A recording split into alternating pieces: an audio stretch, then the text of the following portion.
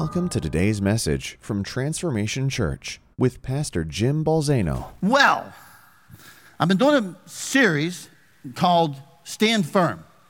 And I actually got the clicker back today. Troy's not here. I've been ungrounded. How many of you remember being grounded when you were a kid?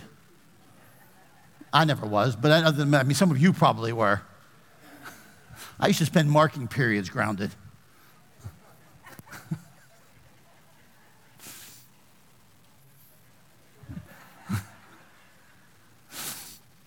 But I want to do this series, and I'm going to tell you something. Let me share with you a little bit of a personal journey. It's kind of funny. This was not part of the reason in which I'm doing this series, but as I'm doing this series, it is becoming abundantly clear to me that God is preaching to me as well. Amen? How many know you can't go to this? Listen to me.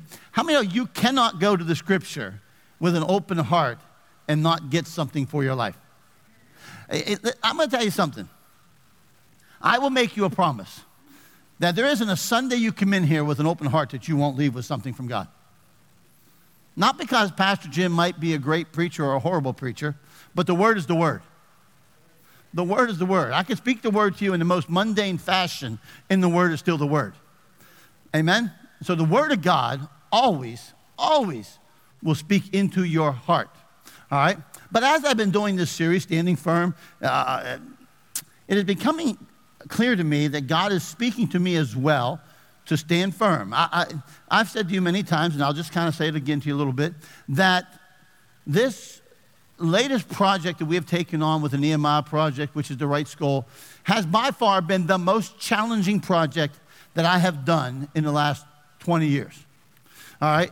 And I have come to realize that there's a number of reasons for that. But one of those is, and I will not dismiss this, nor will I blame everything on it, but there's a reality. And that reality is that there is a spiritual war that is raging in the heavenlies to stop and hinder what God wants to do in and through that building. There ain't no ifs, ands, and buts. I have talked to the Sanballat spirit, which I'll continue to teach it on out of Nehemiah. I have talked to the spirit of the 10 spies. Can't work, won't work, can't do it, I have been mocked. I have been ridiculed. I have had a number of things. I have had people that I know who have conspired against that project. Now listen to me, it's not about the people. It is about the Spirit works through the people. Okay? And so, and what it creates in the midst of it is uncertainty. You see, because we're in this place, I just did some writing on it this week, where we are living in what is, with a view on what will be, right? And what happens is, between what is and what will be is this chasm.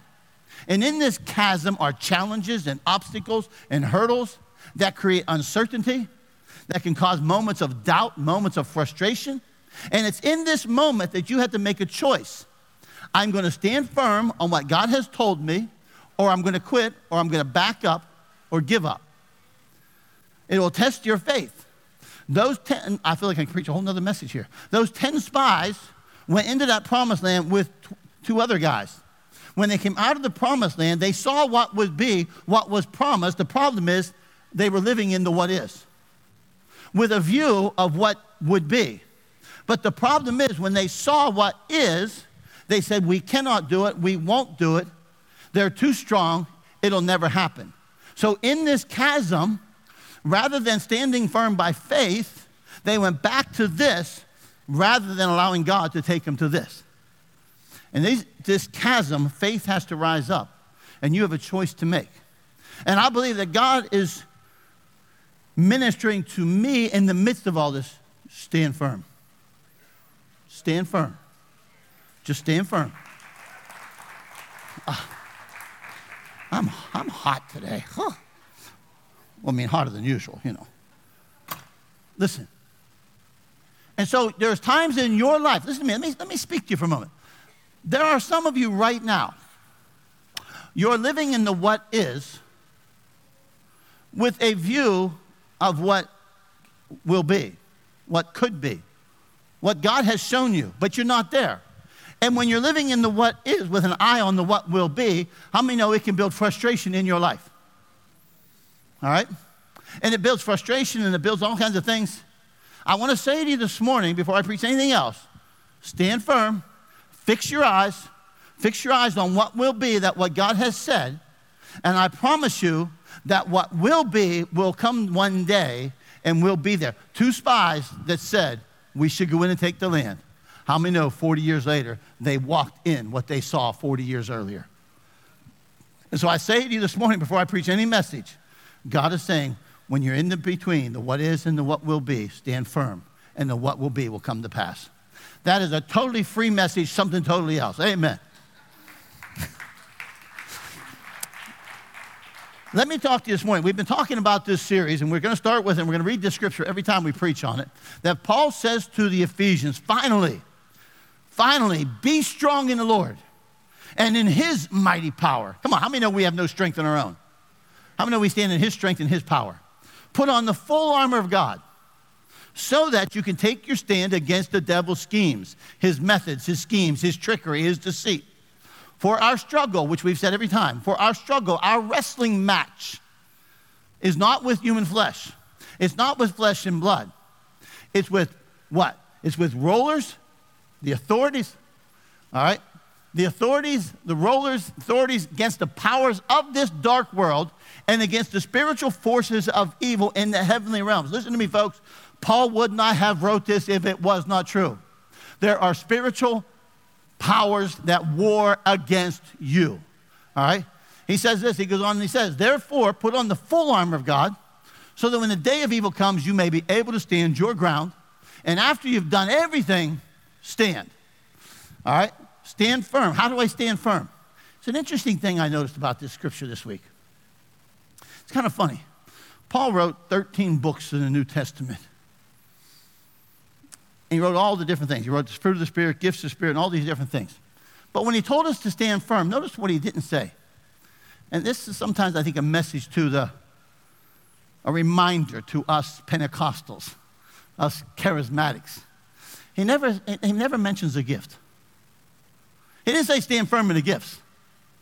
He said stand firm. A lot of times we're running around looking to try to stand firm, and we need a gift. We need the gift of this, the gift of that, okay? And I love the gifts. I love to see the gifts in operation. I love the prophetic. I love exhortation. I love to see healing. I love the gifts. But Paul never mentioned the gifts in the things in which we stand firm. What he did say was, you stand firm in truth, the belt of truth. How many know that truth always defeats the lie of the enemy? Stand firm with righteousness in place. Stand firm with your feet fitted with the readiness that comes from the gospel of peace. We've already talked about standing firm. We've already talked about truth. We've already talked about righteousness. And today I want to talk to you about standing firm in peace. How many know we have a world that is absent of peace? How many know we have a world that's got a lot of unrest in it? I mean, you got people shooting cops in Philadelphia and other places, and you got bad cops doing things they shouldn't do. You got nations raging against nations. You got all this stuff, right? And so Paul is writing in this context about standing firm in the day of evil and doing it with the readiness that comes from the gospel of peace. Let me start with a scripture found in Romans chapter 3. If you can turn there for a moment with me, we're going to kind of jump through a few scriptures this morning. I want to take you on a journey because here's what I understand. I want you to know this morning. How many of you have ever wrestled with peace? How many of you have ever had a situation or a circumstances you've wrestled with peace? How many of you have ever wrestled in your spiritual life with a lack of peace? All right? And let me read this scripture to you found in Romans chapter 3. Paul says in verse 10, there's no one righteous, not even one. There's none who understands. There's none who seeks for God. All have turned aside together. They have become useless. There is none who does good. There is not even one. Their throat is an open grave. With their tongues they keep deceiving. The poison of asp is under their lips, whose mouth is full of cursing and bitterness. Their feet are swift to shed blood. Destruction and misery are in their paths. Listen to me. And the path of peace they have not known. And the path of peace they have not known. You know why we lack peace sometimes in our life? Because we got off the path. Anybody get off the path? You know why many of the world who don't know peace? Because they don't know the way of peace. And what is the way of peace? Well, let me sum it up to you for a moment. The path of peace, it starts and ends here. The path of peace is Jesus. The path of peace. Listen to me. I could take you and I could just spend all the rest of my sermon on this one subject, this one thing. The path of peace is Jesus. Why? Because the Bible says Jesus is peace. All right? And so understand something this morning. If you're looking for peace in your life outside of the name of Jesus Christ, good luck. True peace. I'm talking about true peace. If you're looking for peace outside of a relationship with Jesus Christ, good luck, because you'll never have it, because true peace is only found through Jesus Christ.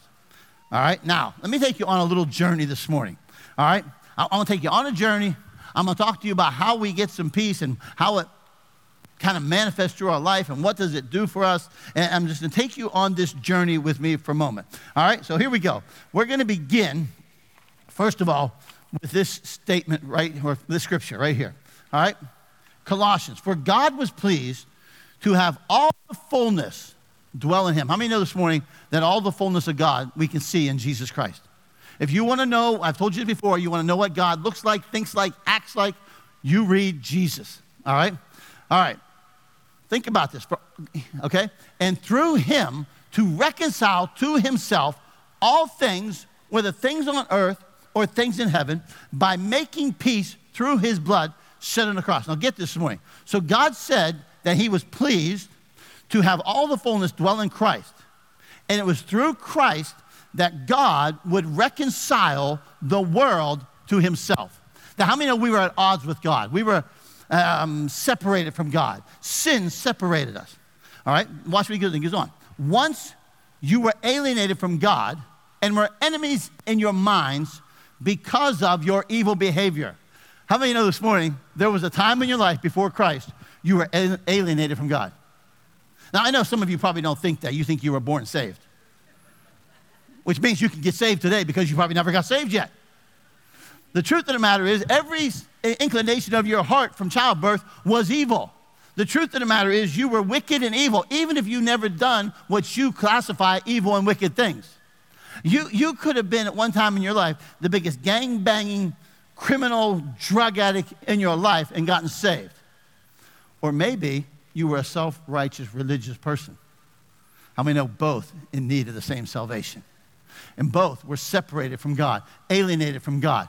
And then what God did was reconcile to himself. But now, he has reconciled you by Christ's physical body through death to present you holy in his sight, without blemish and free from accusation. So let's take that scripture. And here's the first point I want you to know this morning. Because listen to me, everything else flows off of this point right here. All right? First and foremost, I stand firm because I have peace with God through Jesus Christ. You know how many people are looking for peace in this world and they're trying to do it without having peace with God? Do you know how many people want the peace of God without having peace with God? Like you can't have the peace of God in your life until you have peace with God. All right? And I'm going to say something to you this morning. What does that peace look like? I will tell you there's a couple things in just a moment, but one of those is when I come to a place through Christ where I now have peace with God, how many know condemnation for my past life is gone? I'm no longer living in the torment of condemnation. I'm no longer living in that. The Holy Spirit will convict me of sin, but I have moved beyond condemnation. If condemnation and fear is in your life, that is not of God, that is of the enemy. But when I come to him through Christ, now fear and condemnation leave my life. Right? Okay. Now, let's talk about this. I stand firm because I have peace with God through Christ. What separated me from God? Sin. How many of you believe that when God created Adam, Adam was at peace with God? Absolutely. He was at peace with God. I mean, we're talking about Adam, created in the image of God. the likeness of God, the mandate of God upon his life, the blessing of God in his life. In the garden where everything was perfect until Adam sinned. And when Adam sinned, how many know unrest entered into his life? How many know when Adam sinned, it broke the peace that he had with God? Adam was at peace with God until Adam chose to sin against God. What happened? God comes and sees, what have you done? What have you done? And now, what does he do? He must drive him from the garden. He must drive him from his presence. Why? Because sin had created this barrier. Sin had created this unrest. Sin had created this hostility. It was hostility in the heart of Adam that sinned against God. The Bible says that what? He became separated from God because of his sin. Unrest, now watch this. Unrest with God is a result of imperfect men. Any imperfect men here? Hey, look to that person next to you that didn't put their hand up. And you just look at them and you just say, who do you think you are? like, just do one of these. Excuse me? Right? Unrest with God is a result of imperfect men, watch this, being unable to keep the good and perfect moral law of God. When you look into the scripture, Adam was given a law by God, he broke it. And the law that he gave him was good. The law that he gave him was protective. Do not eat from that tree, for when you do, you will die. You don't need to know the knowledge of good and evil. And yet man wanted it, right? So he could not keep the very first moral law of God. Then later on, God gives a law to Israel. We call the Ten Commandments, the moral law of God. How many know they could not keep that moral law? And because they could not keep that moral law of God, there was a lack of peace and there was unrest between God and man. All right? Now, here's what's so great.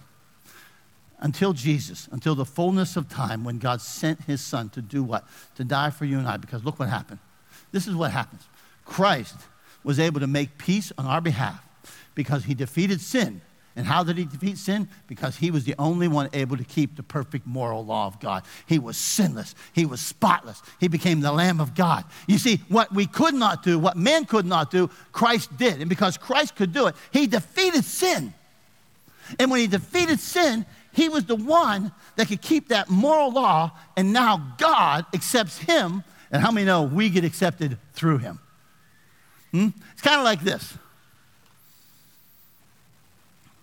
I belong to a golf club, and I have last week we played in a member guest tournament, right? And so I took a guest. Because I'm a member, the guest gets to come to the tournament with me. The only way to get in there is because of me. So I took my son-in-law. He ain't no guest. I live with him. But see, the point is, he got to go to that event. He got to eat the lunch. He got to play the golf. And he got to eat the steak dinner at the end, all because he came through me. How many know this morning that I got what I got because I'm coming to God through Jesus, not me? Yeah. And what it does is it frees me from works trying to obtain the righteousness of God, which then produces an unrest in me because I can't do enough. Man, have you ever wondered, have I done enough? Have I done enough? Oh, man. Oh. I mean, I golfed yesterday. It was ugly. Golfed the worst round I've golfed in a year. And I was with that guest. And let me tell you something. I was not a happy camper. And if I was living on this yo-yo salvation ride, where I'm in, I'm out, I might have been out at the moment. Anybody ever had a day like that? Obviously, you don't golf. Christ, he made peace for me with God because he's the one who defeated sin. Christ made peace with God for me because he was more than fulfilling the law. He was the fulfillment of the law, not the moral law, the ceremonial law. You see, the ceremonial law was put in place because man could not keep the moral law. Because man could not keep the moral law, God put a ceremonial law in place where now you had priests and you had offerings and you had sacrifices and you had blood sacrifices that were now shed so that man could have peace with God for a season. But Christ, what Christ did, he came and he kept the moral law and he fulfilled the ceremonial law, and I now live in peace with God. Man, I love Jesus. Amen? Now think about this. He kept this. So now, here's the deal. I have peace with God through Christ. I stand firm because when the enemy comes with condemnation, when the enemy comes trying to put me on a guilt trip, when the enemy comes and wants me to walk in shame, when the enemy wants to come and tell me I'm this, I'm that, what I do is I'm standing firm. I stand firm in peace because Jesus is the one that is the path of peace that I come to the Father through. I don't come through you. I don't come through my own works. I don't come through my own righteousness. And I have peace with God because of Jesus. There's a lot of people trying to have peace with God, trying to find it some other way. All right? Now, okay, let me move on. Say, please do. Okay. So I have peace that comes from God, with God through Christ. But then what happens in my life is now I stand firm because I have peace from God. Okay? When I'm in relationship with him, now what comes into my life is peace that comes from him. Eric, my guest, got into the course through me. But the reason he got in because he has a relationship with me, and he got something from me because he was in me. Get it? Good. I didn't. All right? I said this earlier.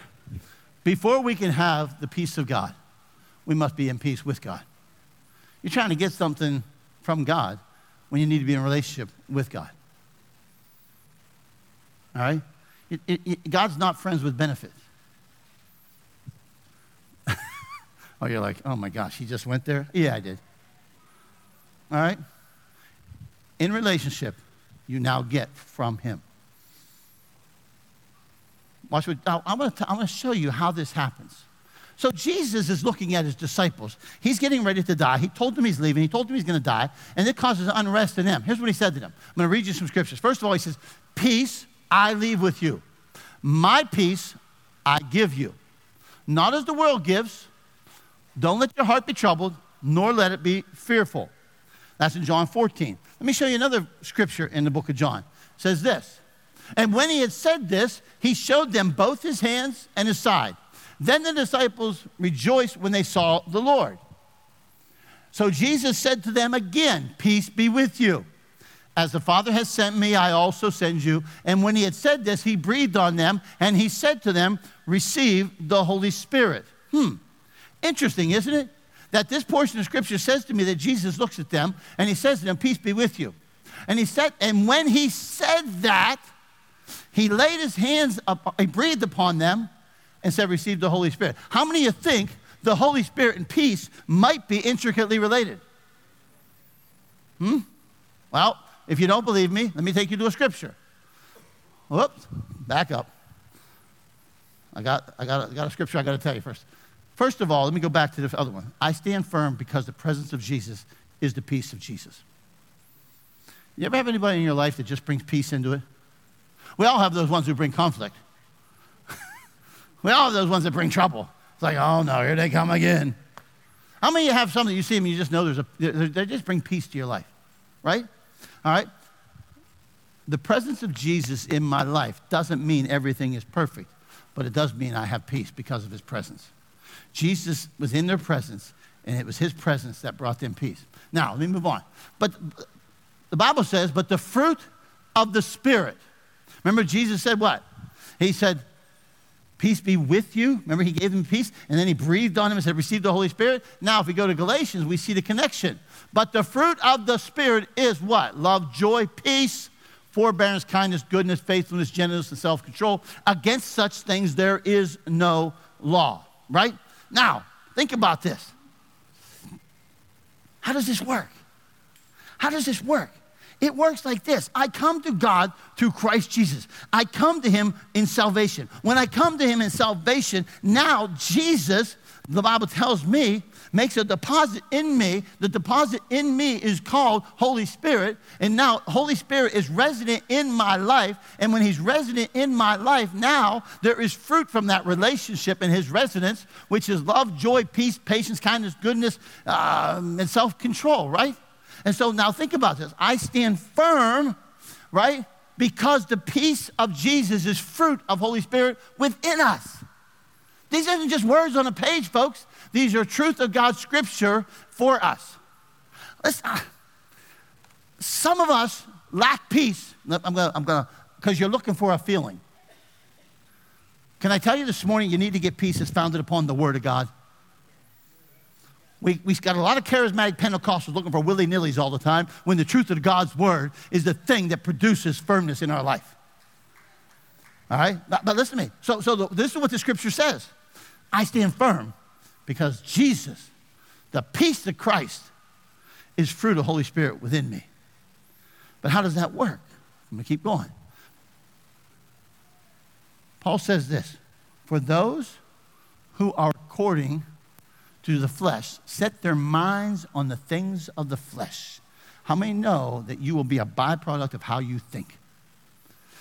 But those who are according to the Spirit, the things of the Spirit. For the mind set on the flesh is death, but the mind set on the Spirit is life and peace. Now think about this.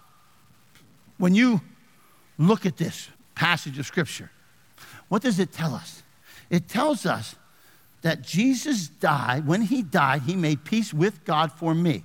And now I have peace with God. And now he puts Holy Spirit in our life. And the Holy Spirit in our life is the peace of God that comes from the fruit of the Spirit. But how does that work? Now, how many know I need to cooperate with the Spirit of God whom dwells within me? I need to set my mind on the things of the Spirit.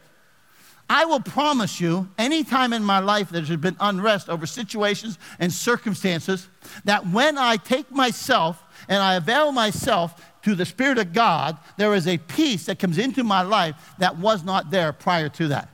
But when I set my mind according to my flesh, how many ever think on the things of your flesh? Anger, hostility, resentment, bitterness, whatever it might be, that all of a sudden there's an unrest that is churned up, because those things are products of the flesh. The flesh never creates peace, because how many know the flesh is at war with the Spirit? So now the Bible says what? That I set my mind. And how do I set my mind? Listen to me. And how do I set my mind on the Spirit? How many know my mind needs renewed? And how is my mind renewed? I'm glad you asked. It is renewed by the Word of God. It is renewed by the Word of God. There is a lack of peace in Christianity because there's a void of the Word of God in Christianity.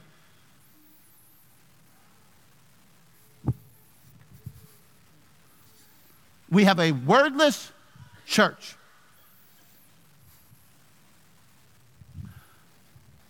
We operate according to our emotions and our flesh and our circumstances and our situations, but we're looking for a prophet, we're looking for an apostle, and they're all well and good, and they're part of the body of Christ. But the Word of God is always part of your life. And it will renew your mind so that your mind is now on the things of the Spirit and is in conjunction with the Spirit. I would suggest to you this morning that if there's a lacking of peace, I would suggest our mind needs renewed. I would suggest we need the Word in it that renews our mind. And then there's another scripture that Paul talks about. Anybody here ever been anxious? Anybody? How many ever been anxious? Worried? Well, Paul said, be anxious for nothing. Great. Great, I just admitted I'm anxious. And he brings a scripture that says, don't be anxious for anything. Be anxious for nothing. But there are things that cause anxiousness. But in everything, by prayer and supplication, with thanksgiving, let your request be known to God. And then something happens. And what happens is, and the peace of God, which surpasses all comprehension or understanding, guards my heart and guards my mind. Paul said, don't be anxious. Come to God in a spirit of thankfulness with prayers and supplications and requests. And I can stand firm because peace is a product of prayer. Because what is prayer? Prayer is communication with God. Prayer is fellowshipping with God. Prayer is speaking with God. Prayer is hearing from God. And how many know that God is a father, and the father is going to speak to you, and the father is going to bring peace into your life, because no father ever lets their children live in anxiousness. No father ever says, oh, well, suck it up, buttercup. Well, I might have said that a time or two. There are moments where you just need to suck it up, buttercup. Right? But all of a sudden, the peace of God, because what happens is, I come to him in thanksgiving, I come to him with prayer, I come to him with my request, now I'm not anxious, because the Bible says that God gives me peace that protects my heart. It's protecting my heart, it's protecting my mind, so that now it's guarded against the enemy who's warring against it. Isn't God so cool?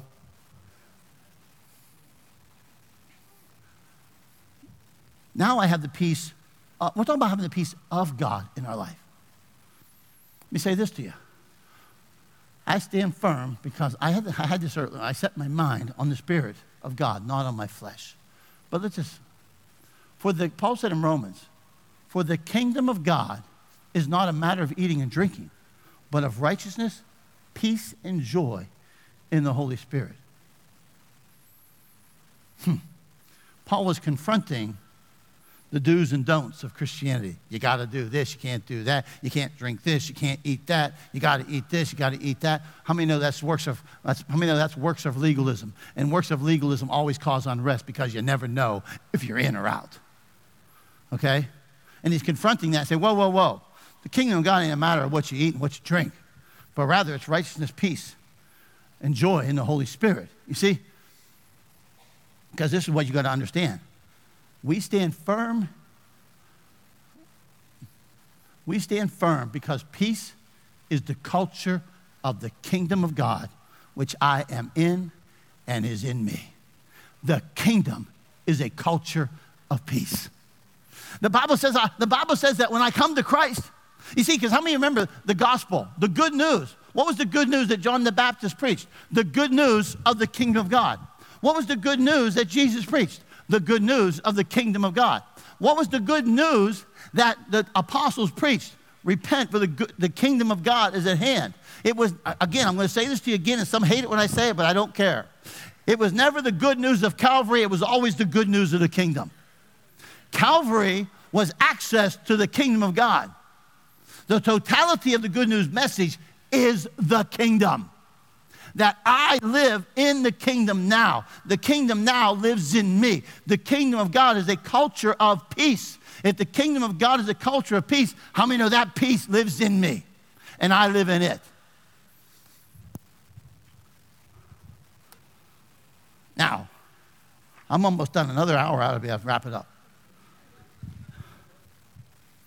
So here's what I know. Paul says, you're in a battle. And this battle is not with flesh and blood, it's with principalities. It's with forces of darkness that war against you, that's struggling, that's trying to, as I said before, that word means to grab you by the neck and hold you down and render you defeated. Right? He said, in that struggle, you stand firm. And the way that you stand firm is with this armor. And one of those is peace. You stand firm in peace. So now, I know I have peace with God through Christ. And with God, when I have peace with God, now I have the peace of God in my life. All right? Now, okay, so watch this. I stand firm because I have peace with God and from God. But this is really important, because here I get to flesh it out. And now I stand firm because I have peace with men. If you have peace with God and from God should produce peace with men. If you are always at odds with men, I would suggest to you that you need a refilling of the peace of God in your life. I would suggest to you this morning that if you are one that's always in conflict, you're always in... How many got some of that in your life? Never mind, don't raise your hand. I've been around some people, and I'm talking to people who are saying they're Christians. They're always in conflict. How are you always in conflict with people if the peace of God is in your heart? How? I know. The 7,500 people that you had odds with, it's all their fault. How many know it's not all their fault? How many know there might dictate a change in you? Think about this for a moment. Peace with God and from God should produce peace with men. But I want to say this before I go any farther. I can live in peace with men even when there are men who don't live in peace with me. Don't make the mistake of thinking everybody lives in peace with you. There are some people, I'm going to tell you something this morning, ready? There are some people who just don't like you.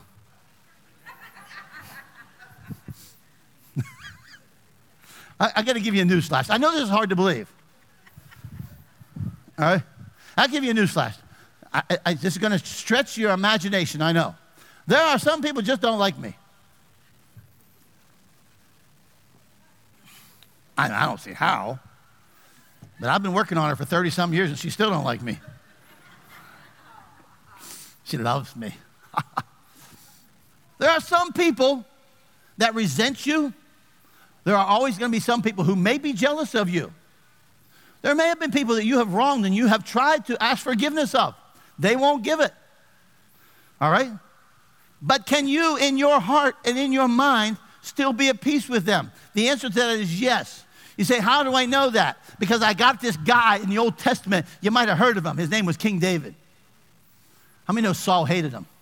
Saul wanted to kill him. Saul was jealous of him. Saul chased him down. Saul threw spears at him. Saul used the army. He had to hide in caves. How many of you, maybe you're a little bit more like me than David, that if some dude that you've been fighting for, you've been serving, throws spears at you, tries to trick you, takes your wife from you, uses your wife against you, chases you with the army, causes you to go hungry, causes you to go around. How many of you might have killed him when you had the chance? Listen, I've seen some of you over smaller things. Right? How many of you might have just said, man, this is my chance, I'm taking that sucker out? Yeah, I'm in. No, David, don't you touch him. And then I wasn't going to touch him. Then his men said, we'll kill him for you. They said, no, you won't. Why? Because David, because of the Spirit of God in him, was able to be at peace with Saul, even though Saul was not at peace with him. I told you before, Saul became David's enemy, but David never became Saul's enemy. You can have peace with men even when they don't have it with you.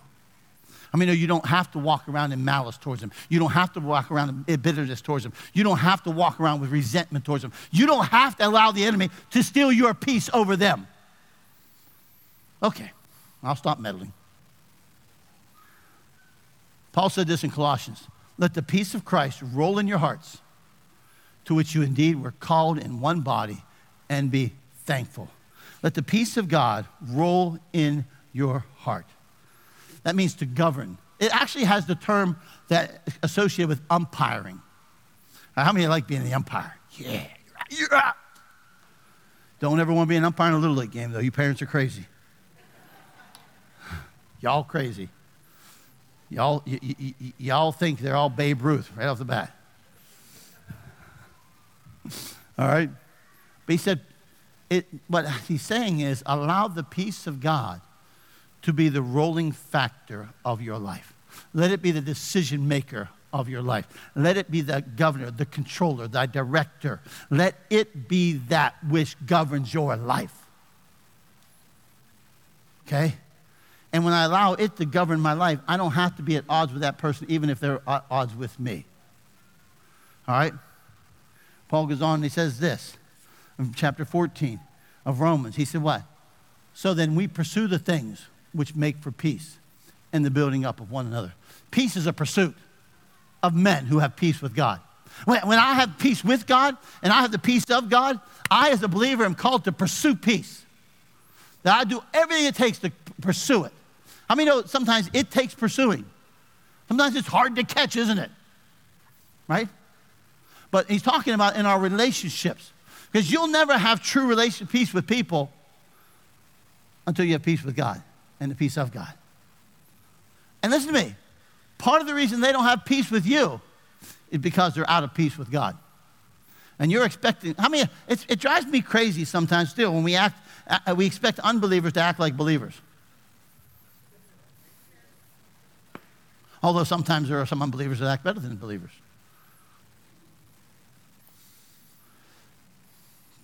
Peace is a pursuit of men who have peace from God, with God and from God.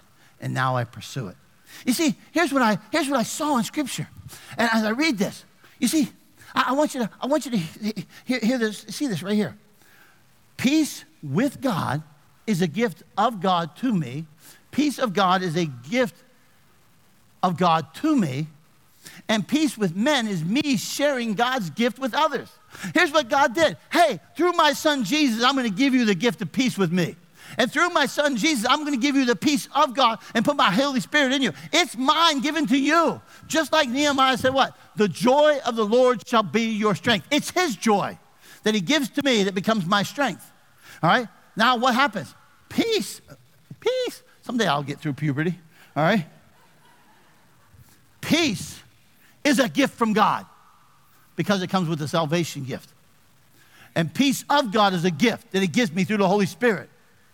But now, when I live in peace, I'm sharing that gift with other people.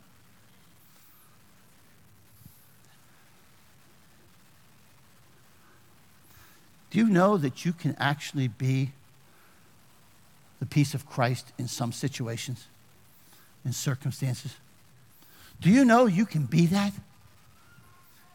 You're sharing what he shared with you. I'm almost done. Another 40 minutes. Peace with men is me sharing with others what God has shared with me. So cool. It's so cool. You see, because remember, I want to take you back to this.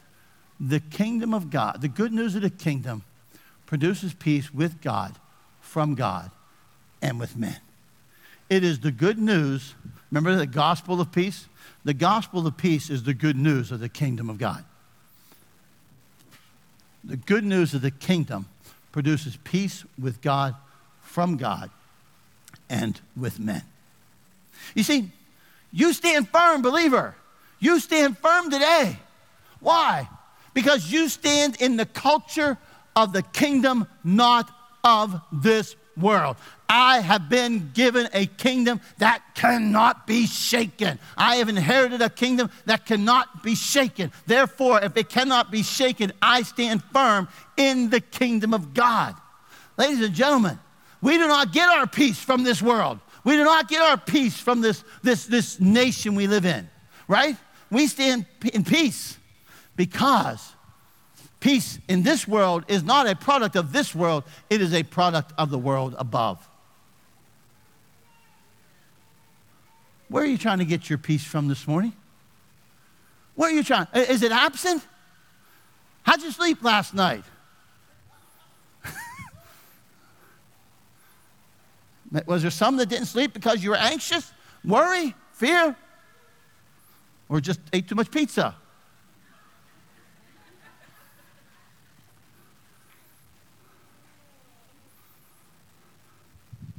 I slept on the deck the other night.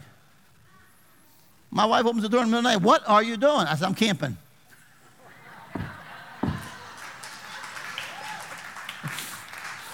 And you all know how much I love camping.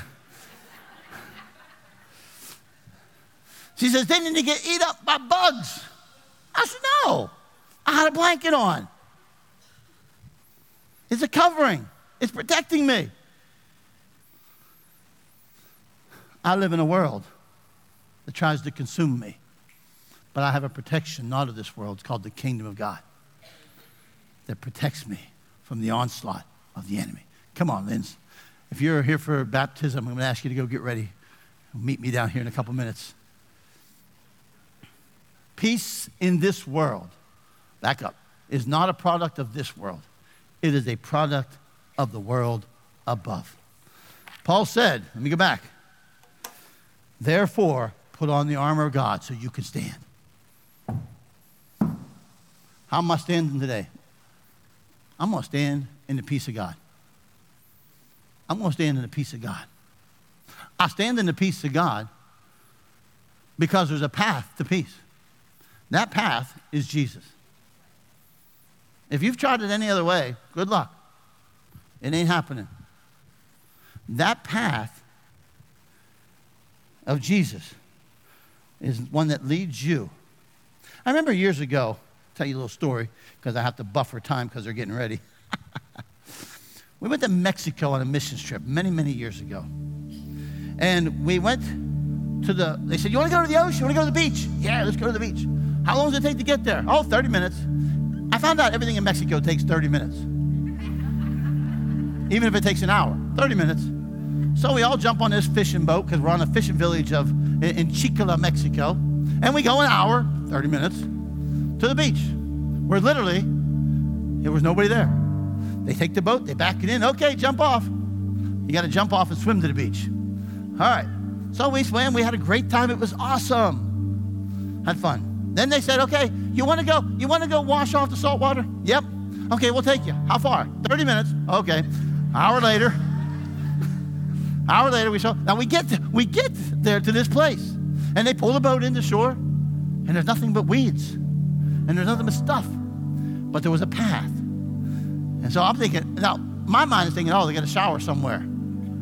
So you walk back the path, and we're following the path. And sometimes it was mud, sometimes it was a wood plank. I'm thinking, oh, Lord, where are we going? So all of a sudden, we got to where they were leading us through the path. And there was this beautiful, Paul, you remember? You were there? Were you at the beach on that? No, you weren't at that trip. That was another trip you were on. And it was this beautiful, huge pool of crystal clear water that was about 12 feet deep that you could see down to the bottom, just like you could see from here to the back of that wall. It was so clear. It was all fresh water. It was called sweet water. And man, you jumped in there and it was so refreshing and it was so awesome and it was so cool. And we played around there for a long time. But the way we got there to get the salt off of us, was to follow a path that led us to the sweet water. I'm going to tell you something this morning. There's a path that'll lead you to the sweet water, and the sweet water is Jesus Christ.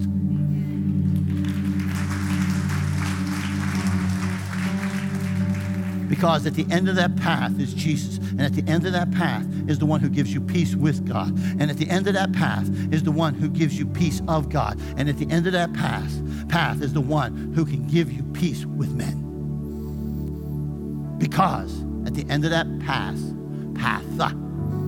is the kingdom of God. The kingdom of God that I live in, that lives in me. And I don't have, Jesus said what? Peace I leave you. Not as the world gives, but as I give. Oh man, God is so good. And this morning, we've got 3 people. We've had a few more, but some things happen. That happens every time. That we got people who are being baptized. And guess what that means? That means they came to a place where they received Jesus Christ and they now have peace with God. They have peace with God. Yes. The old man is gone, died, buried, and the new man's coming to life. Hey, Rick, you want to grab somebody, grab that cover off there, please? They're saying, I got peace with God. I've heard the message of Jesus. I've received the message of Jesus. And now I have the peace of God. Peace with God, which should produce peace of God. And peace with men. So I'm going to ask, thanks, buddy. I'm going to ask all the candidates to join me up here at the front. You can have a seat right there. This is a special time, isn't it?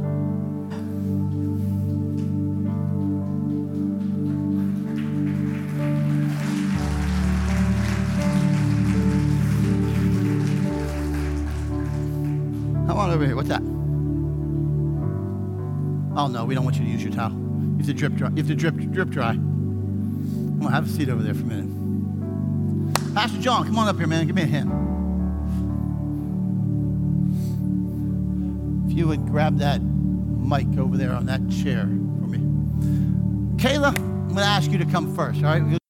John over here, and he's going to give you a mic and share a little testimony.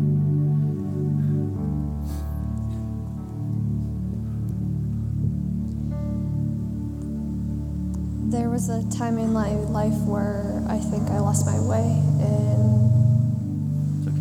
I'm trying to find my way back.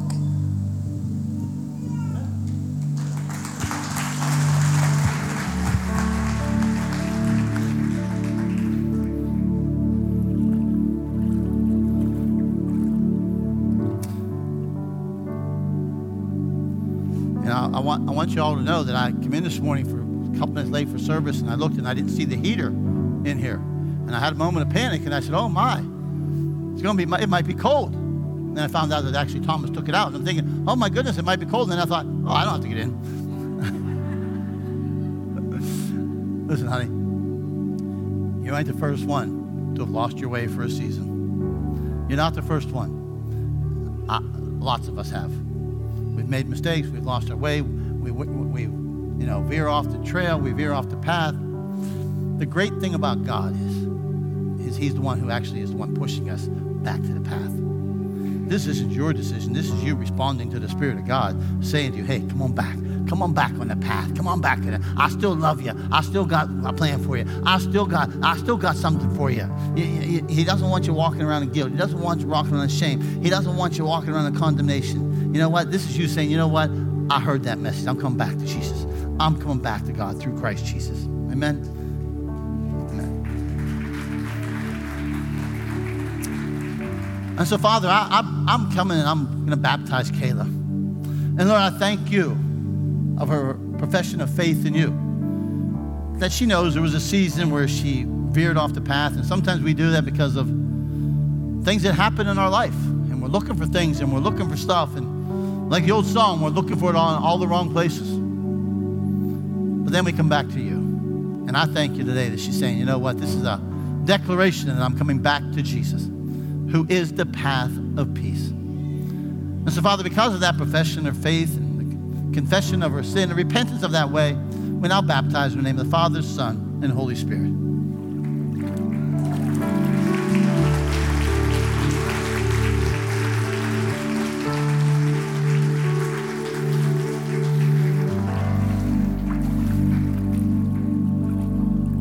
You guys want to come together? Or you want to come separate? Come on. Susanna, come on. We'll do Susanna first. I don't really know what to say. You don't have to, you just say whatever's on your heart.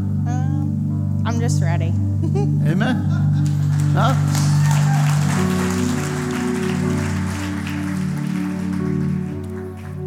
You know, short messages are sometimes good.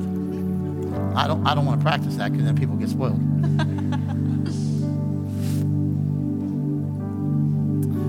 You know, there's a scripture that talks about a Susanna in the Bible. Do you know that? And one of the things that she did was interesting. She had an encounter with Jesus, and she was one of the women that tells us that supported Jesus' ministry, that actually gave money out of her own in support of Jesus. And what am I saying to you? Am I trying to get an offering? No. All right. But what I am saying to you is that you are one like her who is and has been having an encounter with Jesus. And what's going to happen, and what he wants to do out of that, is you're going to become one of his chief supporters. I'm not talking financially. I'm just talking about with your words and your mouth and your life, where everything about you is going to point towards Jesus. All right. So read up on her something. You believe that? Good. I'm glad. All right. So put this hand here and this one here. Okay. All right. And so because of that, because you're kind of like at this place where you're like, okay, this God thing's new, but it's pretty cool. You know? How many remember that? Like you came to Christ and you're like, okay, this is all new, this is weird, but this is pretty cool. This is pretty cool. And God has I'm telling you, the smile and joy that comes out of you is only going to increase. Why?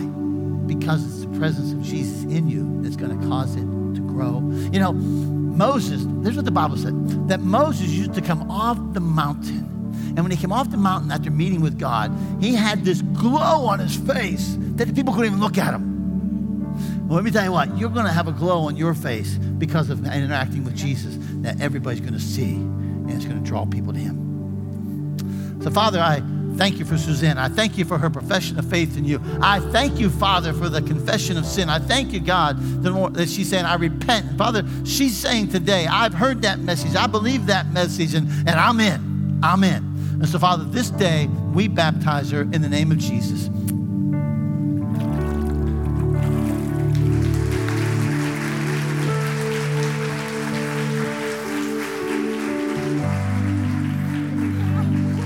Come on, man. Come on, man.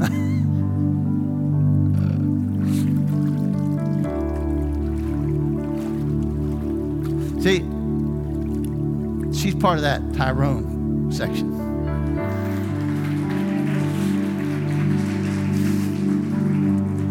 And next, Dave Miller.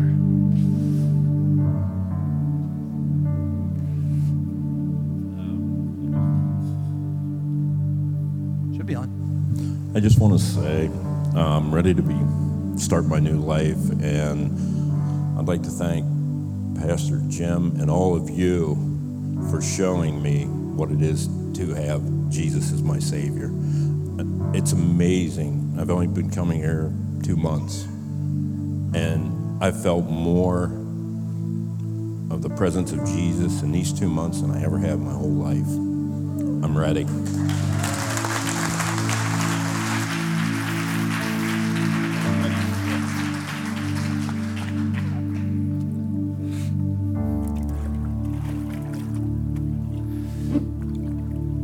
You know, he asked me this morning, he said, since he was from the Tyrone section, would I put him in a couple times? I said, no. I might hold you in a little longer, but I won't do it a couple times. You know, I know those Tyrone people. I married one, you know? You know, I was thinking of you this morning, and you're David. And I was thinking about David in the Old Testament. He had some battles, man. Before he was anointed by God to be king, before he ever faced Goliath, he had battles. He had battles with the brothers, okay? You've had some battles with the brothers, not Rick. No, Rick's perfect, okay? All right, you've had battles with brothers, meaning men. And he had battles with the lion, the Bible tells us. He had battles with the bear. And those things were trying to destroy him. And you've had your battles with the things that have been trying to destroy you. And the only reason you're sitting here isn't because you were strong or you were smart, but because of the grace of God. And you're here because of the grace of God. And you're coming to that realization and that revelation. And God wants to do an amazing work in you and through you. He took that kid that had battled with the lion and the bear and the brothers, and he put an anointing on him, the Holy Spirit. And it was through the power of the Holy Spirit that he would then defeat Goliath, who was terrorizing his people. There are people in your life that God's going to call you to rescue. Yeah, I know you're ready. And it's going to happen, listen to me. And what's going to happen is he wants to do that. And it's only going to happen through the Spirit of God who lives in you, okay? And the anointing of God upon your life. That he's now going to use you to break the spirit of Goliath off of some people, use you to defeat an enemy, okay, and lead people to victory. Now, I'm going to say something else to you, but when David did that, there were also a few battles that came at him that he wasn't expecting. And I'm saying to you, when the unexpected happens, don't get discouraged. Don't step backwards, but rally. Now listen to me. And I'm going to say something to you. See, David was this kid that God put an anointing on that then cut the head off of Goliath. The Bible says that then the women began to sing a song. When they began to sing a song, this is what it said, that Saul has killed his thousands, but David has killed his 10,000s. And Saul became jealous and chased him and became his enemy from that point. That was the unexpected. All of a sudden, Saul's throwing spears at him, trying to destroy him. All he did was operate by the anointing of God. Where did he go? Where did this young kid go at that point? The king I'm serving is trying to kill me. My brothers resent me. He went to a man named Samuel. Samuel was the one who actually anointed him king. God did, but through Samuel. He went to what I call his spiritual father. He went to the one who said, come on, walk with me. I'll protect you from Saul. Walk with me. And I want to say to you that when the unexpected comes and it tries to destroy you, you come to me and I will walk with you. Okay? All right? Don't you quit. Don't get discouraged.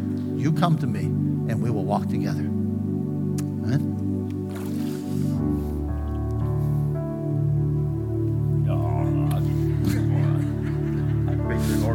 I'm boss here. Oh, man. Father, thank you for this man's life. Thank you that your grace saved him from the lion and the bear that tried to destroy him, from a past that tried to destroy him. Thank you for the encounter that he's having with you. Thank you for what you want to do in his life and through his life. And Father, today we bury old Dave. And we bring to life the new Dave, created in your image.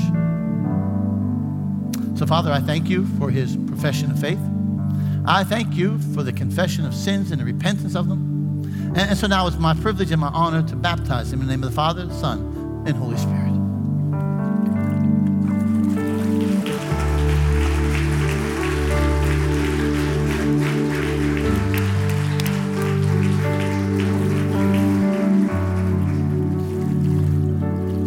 Come on, Linz. Come on, church. Stand with me. Let's give God some praise for what we've just seen. I mean, people are just saying, we're in, man. Come on, give him some praise.